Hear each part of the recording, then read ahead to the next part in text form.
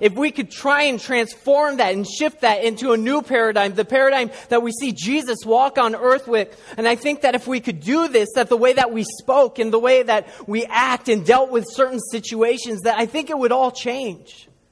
And I really think that it would help to develop a lifestyle that was more like Jesus, so that we would live like Jesus, that we would love like Jesus, that we would speak and see and interpret things through an internal filter in the same way that Jesus did. And I believe that when we can do that, that life's challenges, they get a lot less challenging. Because we are here for but a moment. And if you can look at your situation and the hard times that you're going through and the struggles and the storms that you're going through in light of eternity, then you can deal with what's happening for a brief moment. Because when we look at the situations that we're going through in life, it seems like it lasts for an eternity. But the truth is, it's not even close.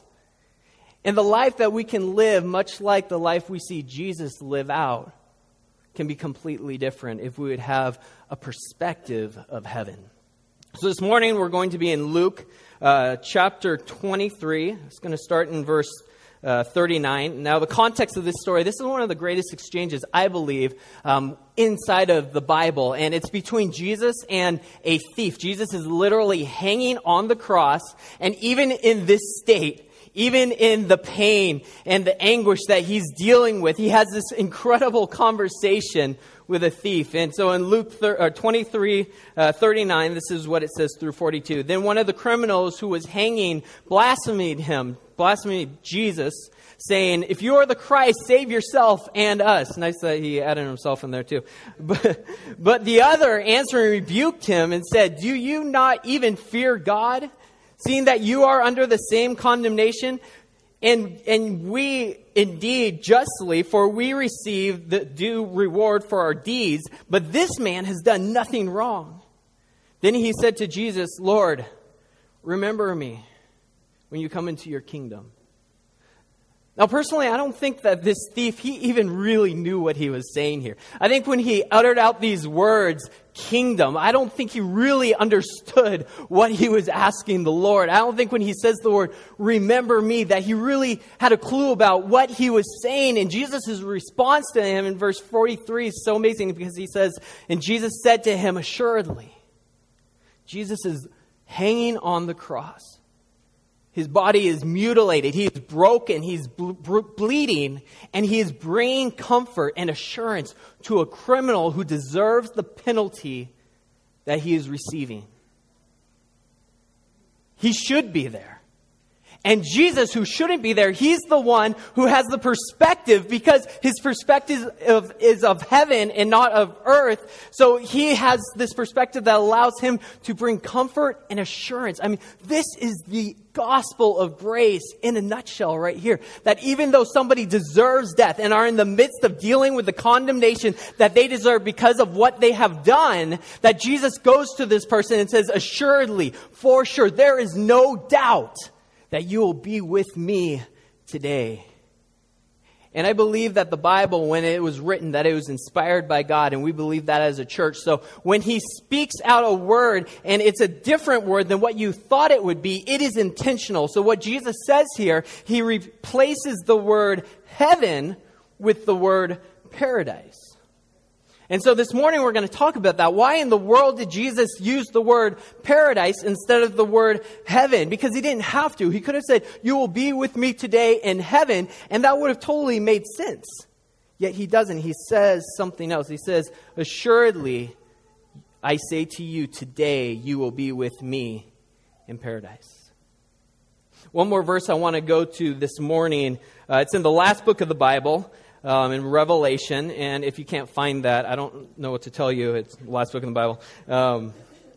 But this is actually hearing and seeing Jesus say this, and this is what it says. He who has an ear, let him hear what the Spirit says to the churches. To him who overcomes, I will give to eat from the tree of life, which is in the midst of the paradise of God. Would you start with prayer with me? Father, we thank you so much for this day.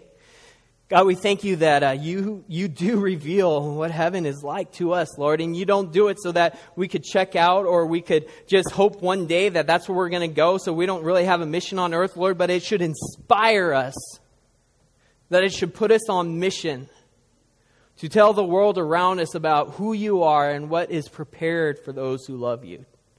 Lord, I pray that everything that we hear today through your word would bring hope to our lives, Lord, that would clear the skies and the darkness that we see surrounding us sometimes, Lord, that it would give us true hope in you. Lord, that through looking through a paradigm or a perspective of heaven and eternity, that we truly would become more like you, Jesus. Lord, so we ask these things and we believe them. In your name. And everyone said, Amen.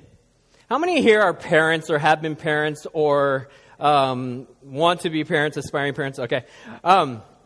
You all know, and even if you aren't a parent, you sort of know that you can't really prepare for parenthood. Like being a parent, you just sort of can't. It's sort of like marriage. You can't really prepare for being married, but that's a whole different subject that we can talk about at a different time. But just this idea of trying to prepare for the uniqueness, the adventures, your kid cutting their hand at like 2 o'clock in the morning when they fell out of bed and you're like, oh my gosh, what do I do? Or they've got a fever and you're trying to figure out, is this normal or is my kid about to die? Like, you can't really prepare for this. And it's very nice that we actually have 9 months to prepare from that. I'm so glad that upon inception that babies don't just like show up. That way we got time to prepare and try and cram our brains full of classes and books and advice from other people to try and prepare for this amazing feat and probably the most challenging task that anyone could ever have to go through.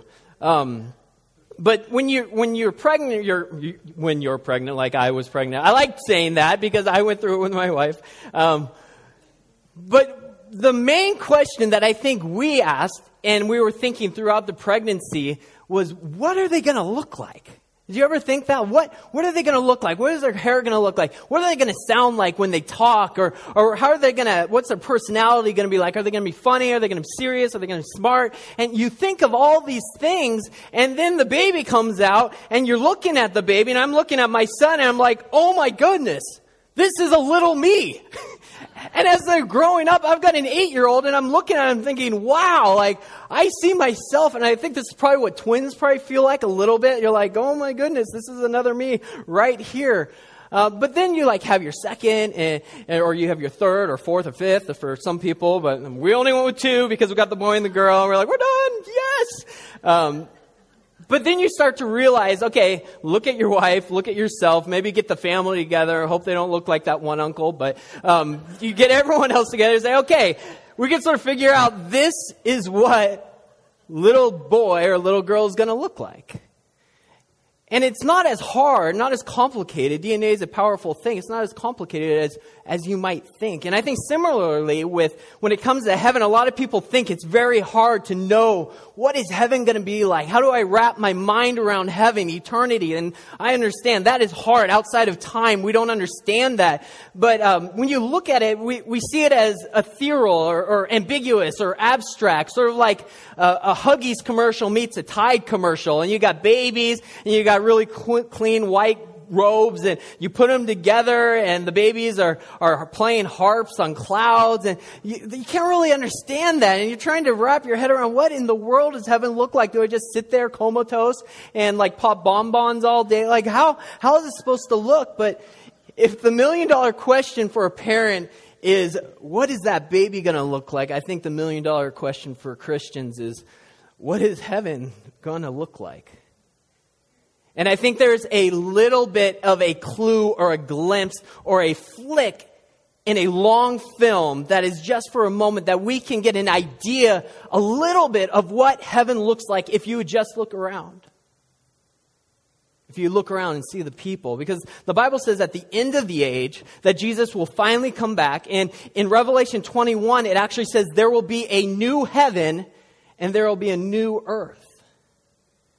Last week we talked about how we're going to be here for such a brief amount of time, and that's true because the sin and the fallen state of the world that we live in, yes, that will all be gone, and we will be leaving that scenario and that reality. But the truth is that the Bible says that heaven one day will invade earth. God will establish his throne, and we will live forever, live out our eternity on this new redeemed earth. You can actually get an idea of somewhat what heaven, eternity will look like by just looking around. At the beginning of the biblical narrative, God says something about the actual planet Earth. In the book of Genesis, he says something about the trees and the mountains and the lakes and the sky and the birds. In the Hebrew, it reads a little bit different than what we would read in the English, because in the Hebrew we read it and God says it is good. Sort of like when you say, hey, I passed my test or my exam. Oh, good. Hey, I got new shoes. Good. Hey, the Cardinals won today. Hey, good. You guys are all really shocked I said that. I know. But in the Hebrew, it means it is very, very passionately good. It's not just this nonchalant, sort of off-the-cuff type of, oh, good. It's, oh my goodness, this is the best thing ever. This is perfect. And God calls the planet Earth good, just as he creates us good. But I want you to see what happens. In the book of Romans 8:19 through 23, it speaks about the earth and what happened to it. It says, for the earnest expectation of the creation eagerly waits for the revealing of the sons of God. For the creation was subject to futility, that's depravity or sin, not willingly, but because of him who subjected it in hope. Now, listen to this and read this with me. Because the creation itself also will be delivered from the bondage of corruption into the glorious liberty of the children of God. For we know that the whole creation groans and labors with birth pangs together until now. Not only that, but we also, who have the first fruits of the Spirit, even we ourselves groan within ourselves, eagerly awaiting for the adoption, the redemption of our bodies.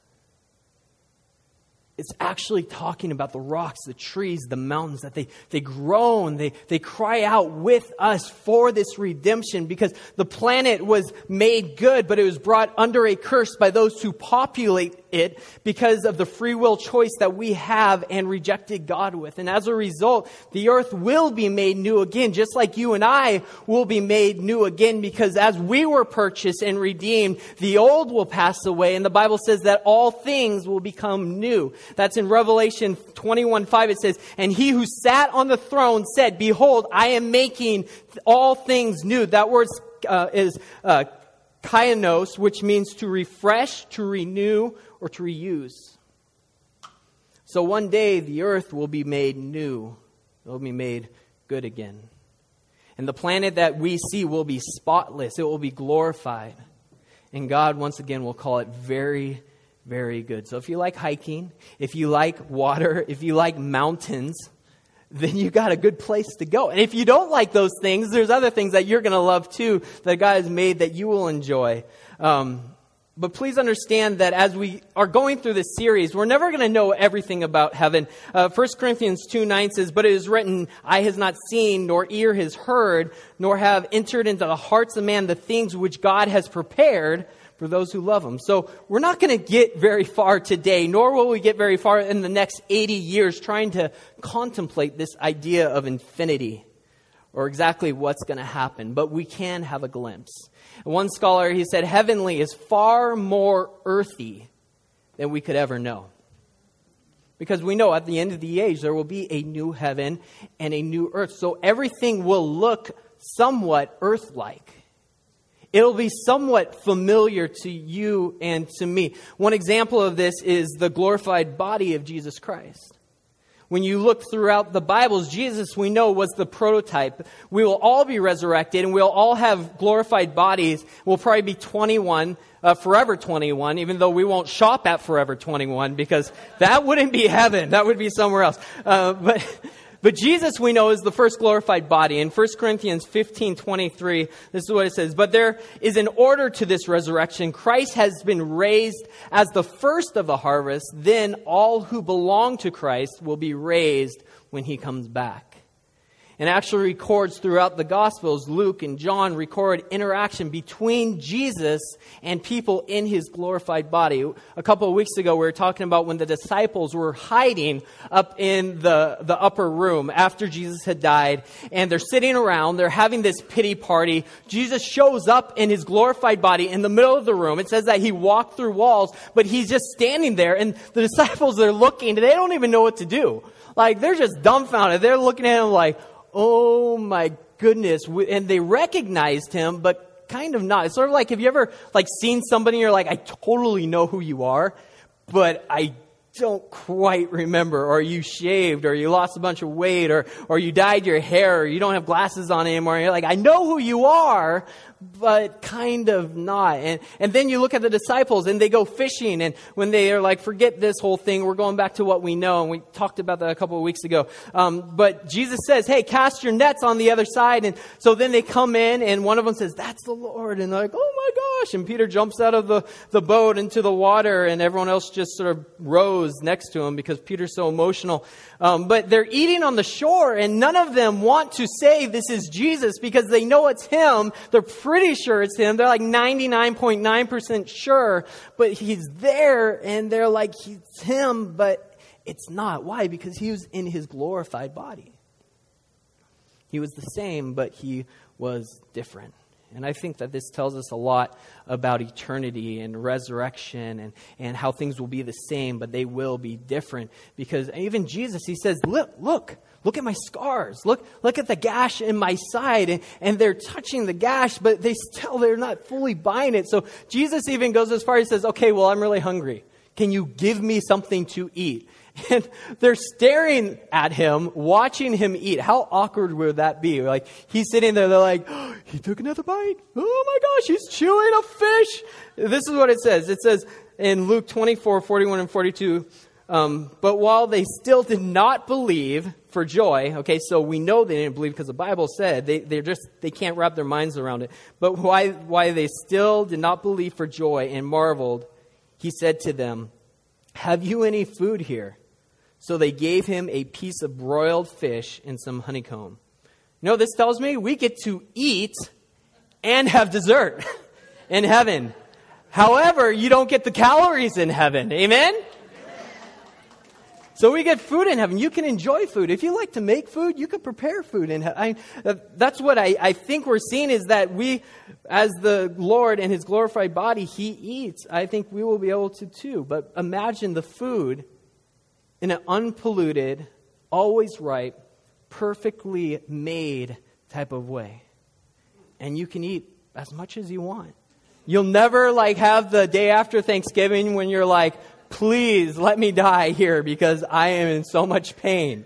You're not going to have that. It'll be perfect, and you'll be able to experience whatever, whenever you want, forever. I want to go through the book of Revelation.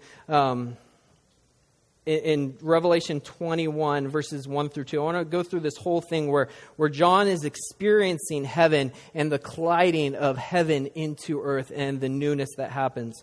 This is what it says. Now I saw a new heaven and a new earth, for the first heaven and the first earth had passed away. Also there was no more sea. I guess we don't have a sea.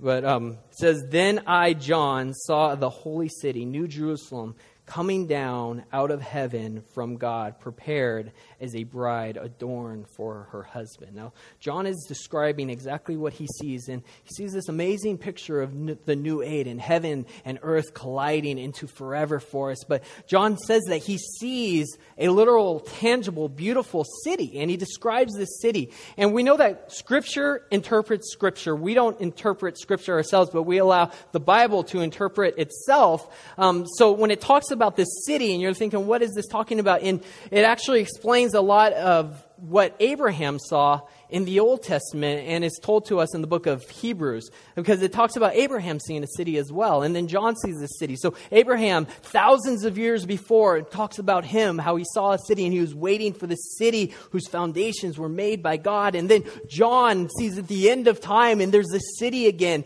that is heaven. And so this is what it says in Hebrews 11:10, talking about what Abraham said. It's for he waited for the city which has for foundations, whose builder and maker is God.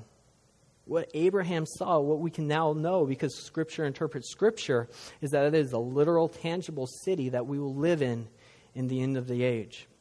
In Revelation, it goes in to describe the beauty of the city and the streets of gold and the gems, the precious gems that we'll see in this actual city. There will be locations in heaven that, who knows, there might be an updated Maui that we can all go to. Wouldn't that be amazing? There's a city, so there's locations that we can enjoy. And going on in verse 3, it says, "And I heard a loud voice from heaven saying, Behold, the tabernacle of God is with men, and he will dwell with them, and they shall be his people. God himself will be with them and be their God, and God will wipe every tear from their eyes.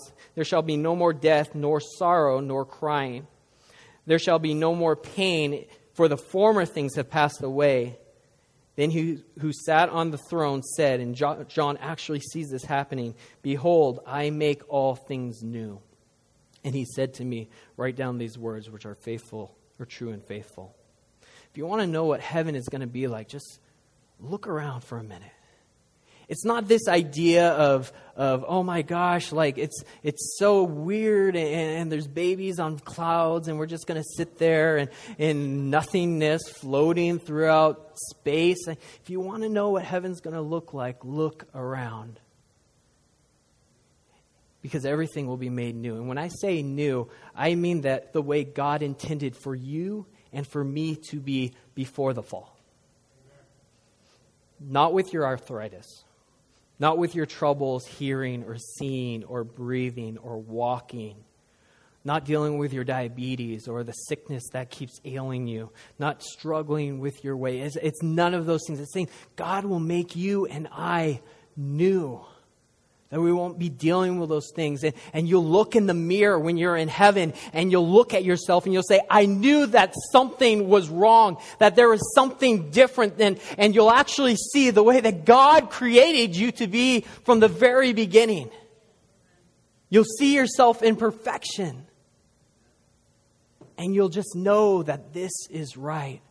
And it will click and we'll understand before the curse, before the world was subject and our bodies were subject to being fallen, that this is the way that things were supposed to be and all things will be right.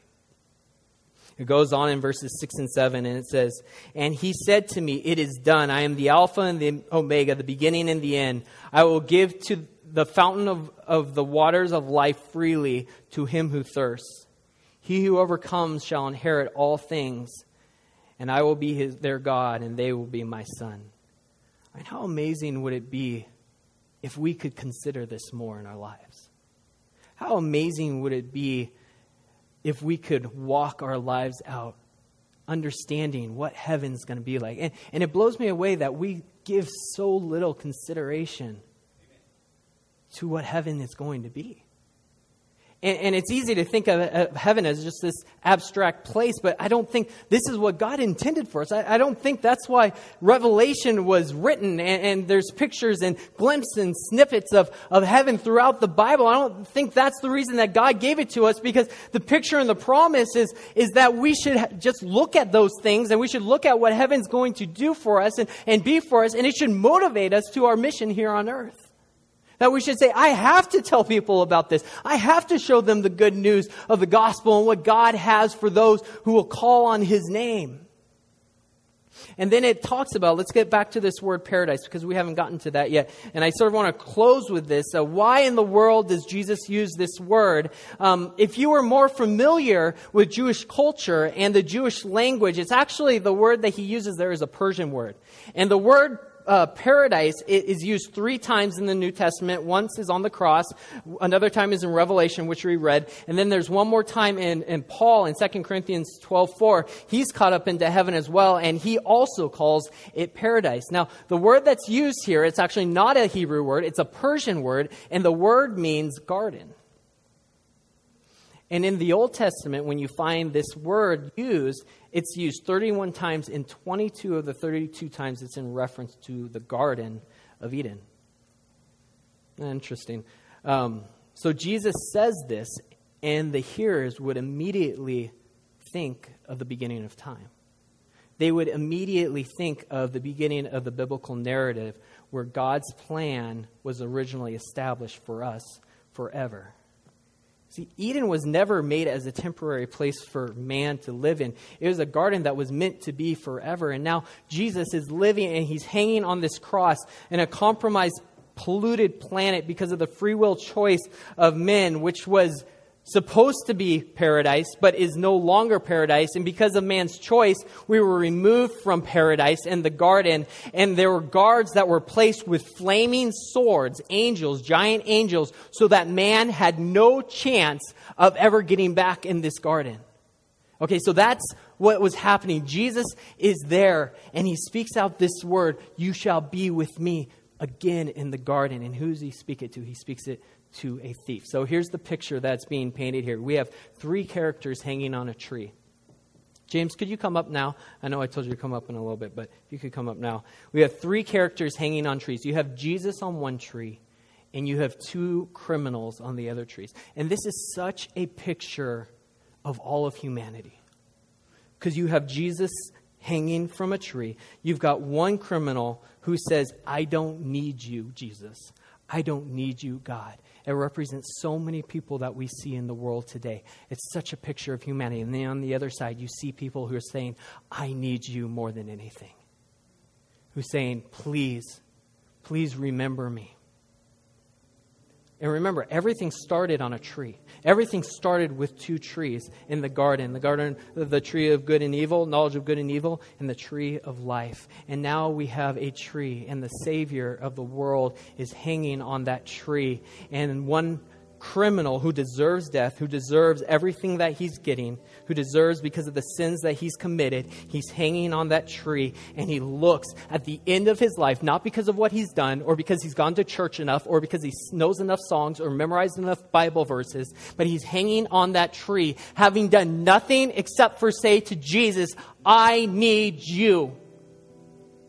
And in that one moment, the Savior who is hanging on a tree because of the sins that person had committed and this person had committed and that I have committed, and because of what you have committed, he's hanging there and he looks at this thief and he says, "I promise you, most assuredly, you will be in paradise today." What he's saying is that there is a garden and it is guarded by a giant, scary angel. And because of just the crying out of a thief who deserved nothing, because he said, "God, I need you," Jesus is going to say to that angel, "You step aside. For this person is worthy. For this person can now enter the kingdom of heaven. They will have eternity forever with God." So what is heaven like?